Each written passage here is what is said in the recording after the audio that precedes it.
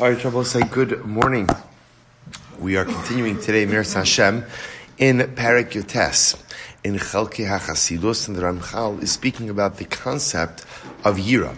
But remember again what we'll call Yiras HaRomimus, awe and reverence of HaKadosh Baruch Hu, not Yiras HaOnesh, not fear of punishment. So remember again, all of this is in context part of the bigger discussion regarding Ofen HaAsiyah, the Chasidus as manifested in the way in which we go ahead and perform mitzvahs.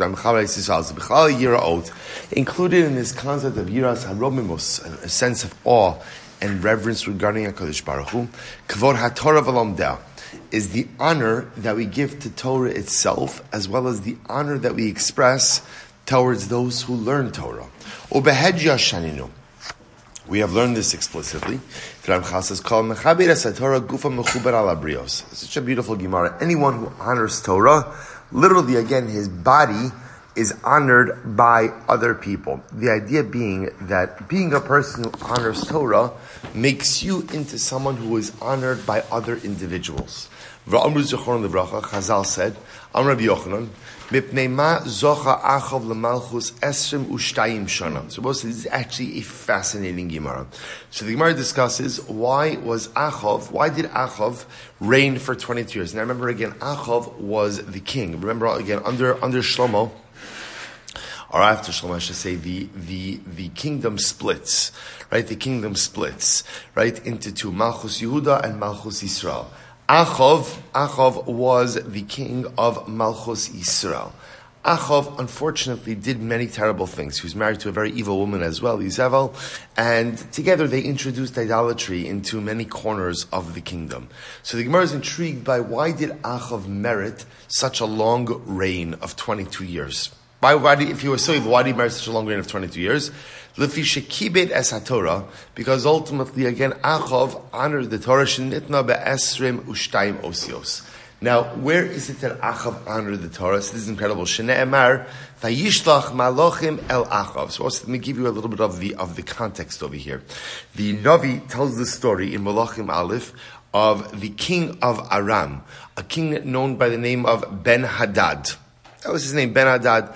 Ben Hadad went ahead and laid siege to the Shomron, and ultimately, again, he goes ahead and he sends a message to Achav. And he says to Achav, essentially, you're going to become my vassal state. Your vassal state, your people are my people, your money is my people, is my money, all of this. So the truth is, Achav really doesn't really have that much of a choice. So he agrees to the terms that Ben Hadad set forth. But then Ben Hadad says something amazing. Then Ben Hadad says, "V'haya kol machmad einecha yosimu bi'adam v'lakcho." And Ben Hadad then says, literally translated, "V'haya kol machmad einecha," that which you value most, you have to give over into the hands of my servants, and they will take to me. What was Ben? So what happened? So what did Achav respond?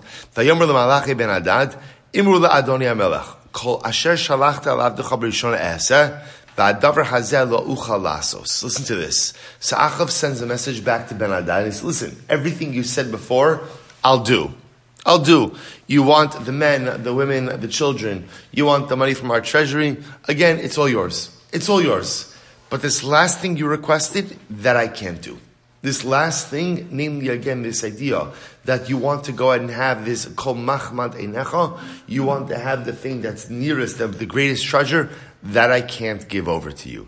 Says the Gemara, my machmad einecha, what was Ben Hadad asking from Achav? What was he asking from him? Listen to this, Lav Sefer Torah. He was asking for Torah. What Ben Hadad wanted Achav to do was literally go ahead and hand over the Torah scrolls to his servants. So you hear this? So Achav says, I'll do whatever you want, right? You want me to become a vassal state? You want me to pay tribute to all my people as servants? Fine. You want Torah? I'm sorry. That I cannot give you. Now, you have to understand the godless in this. That Achav, like I said, Achav was not Achav deep down was a pious man. There are many times throughout Achav's life that he was very close to doing tshuva, but for a variety of reasons didn't do it. But you could see that desire for tshuva was clearly very much embedded within him. He just, for whatever the reason, didn't have the ability to actualize it. But the point over here is something amazing. Even an Achav wouldn't give up Torah.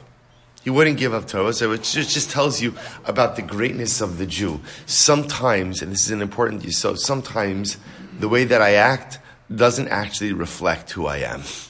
Right? Sometimes my actions look a certain way, but who I am at my core is someone so incredibly different. Achav is a perfect example. Here, again, doesn't live a life of Torah by any stretch of the imagination. Yet, when pressed by a foreign king to give up Torah, he simply will not do it. And in that merit, in that suchus, he merited the monarchy. Incredible. Other examples of kavod Torah.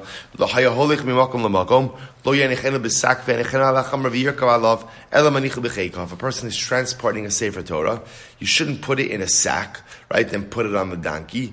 Rather, what should you do? Hold it, and carry it. So this is, again, the contemporary example of this would be, if you're going and you're transporting a Torah from one location to another location, you don't put it in the trunk of your car. That's not how you transport a Torah. But rather, again, a Torah is held. The Torah itself must be carried with a sense of dignity and honor. Va'asur od leishev alamita shesefer Torah aleha. Furthermore, again, Chazal said, you can't sit on the same bed upon which a Torah is situated. So, for example, if you have a Torah laying on a couch, right, laying on a bed, you cannot sit down on that same bed. These are all examples of kavod Torah. So we'll say, so again, remember, just saying what the Ramchal is doing, the Ramchal is saying part of Yiras Hashem, right? Part of Yiras Haromimos, part of having a sense of awe and reverence for the Ribono Shel Olam is the kavod we display towards Torah itself. Furthermore, we learn you're not allowed to throw svarim. You can't throw svarim. I don't just mean a chumash, right? Or either halachas and agadas. You can't throw a gemara. You can't throw a mishnah. You can't throw a sefer of agadata. Similarly, you can't put neviim and ksuvim on top of a chumash. So I'll say these are all examples. Hein eile dvarim she'asru chachamenu zichron levracha l'chol adas Yisrael. So these are things that Chazal prohibited for all of Klal Yisrael. So remember, everything we've expressed up until now, these are halachos that apply to everyone. Right? These are halachos that apply to everyone. But listen to this. V'achosid, most remember again, one more time, the difference between a tzaddik and a chosid. A tzaddik lives up to expectations. A chosid exceeds expectations. So remember again about these incredible v'achosid. So what does a chosid do? Right? We all want to be a chasidim. So what does the chosid do after he learns this section? V'achosid yeshlo lilmod me'ela ulahosif aleim kahina v'chahina l'chvod shem Hashem elokav. So I will say, so the chosid learns all of this, and the chosid sees, okay, now I understand. What's my job? My job is to go ahead and exhibit kavod to Hashem. The more kavod I go ahead and give to Torah, ultimately the more kavod there is for the Ribono Shel Olam. So now that I know what the core expectations are in terms of expressing kavod to Torah, so now again I try to exceed those expectations in some way. ובכלל זה, הנקיון והטהרה הצריכה לדברי תורה, שלא לעסוק בה אפילו בהירו במקומות המטונפים, ולא בידיים שאינם נקיות. So part of this kavod Torah is the manner in which we engage in learning Torah. Namely, that when I engage in learning Torah, Torah must be done with a sense of cleanliness and a sense of purity. For example, a person should not go and even think about Torah in places which are unclean, nor should one learn Torah with hands which are unclean. Chazal have taught us about this in many different situations. So again, we'll stop over here for today. But again, the Ramchal explaining again. So just to frame it once more, we're in Chasidus. Right? We're in Chasidus. Chasidus itself has 3 parts. We're in the second part, which is called the Ofen HaAsiyah. Chasidus as expressed in the way we perform mitzvos. Here we're specifically specifically speaking about performing mitzvos with the sake of Yiras Shamayim or Yiras Hashem. Yiras Hashem, not a fear of punishment, but rather again an awe and reverence of HaKadosh Baruch Hu. Here in today's share, one of the ways in which we express that awe and reverence of Hashem is by exhibiting a kavod to Torah. Exhibiting a kavod to Torah itself. So again, multiple different examples of how we exhibit kavod to Torah. Now that I know what the expectations are, the question is, as a chassid, how do I exceed them as well? Good, I'll stop over here for today. Shkoyach.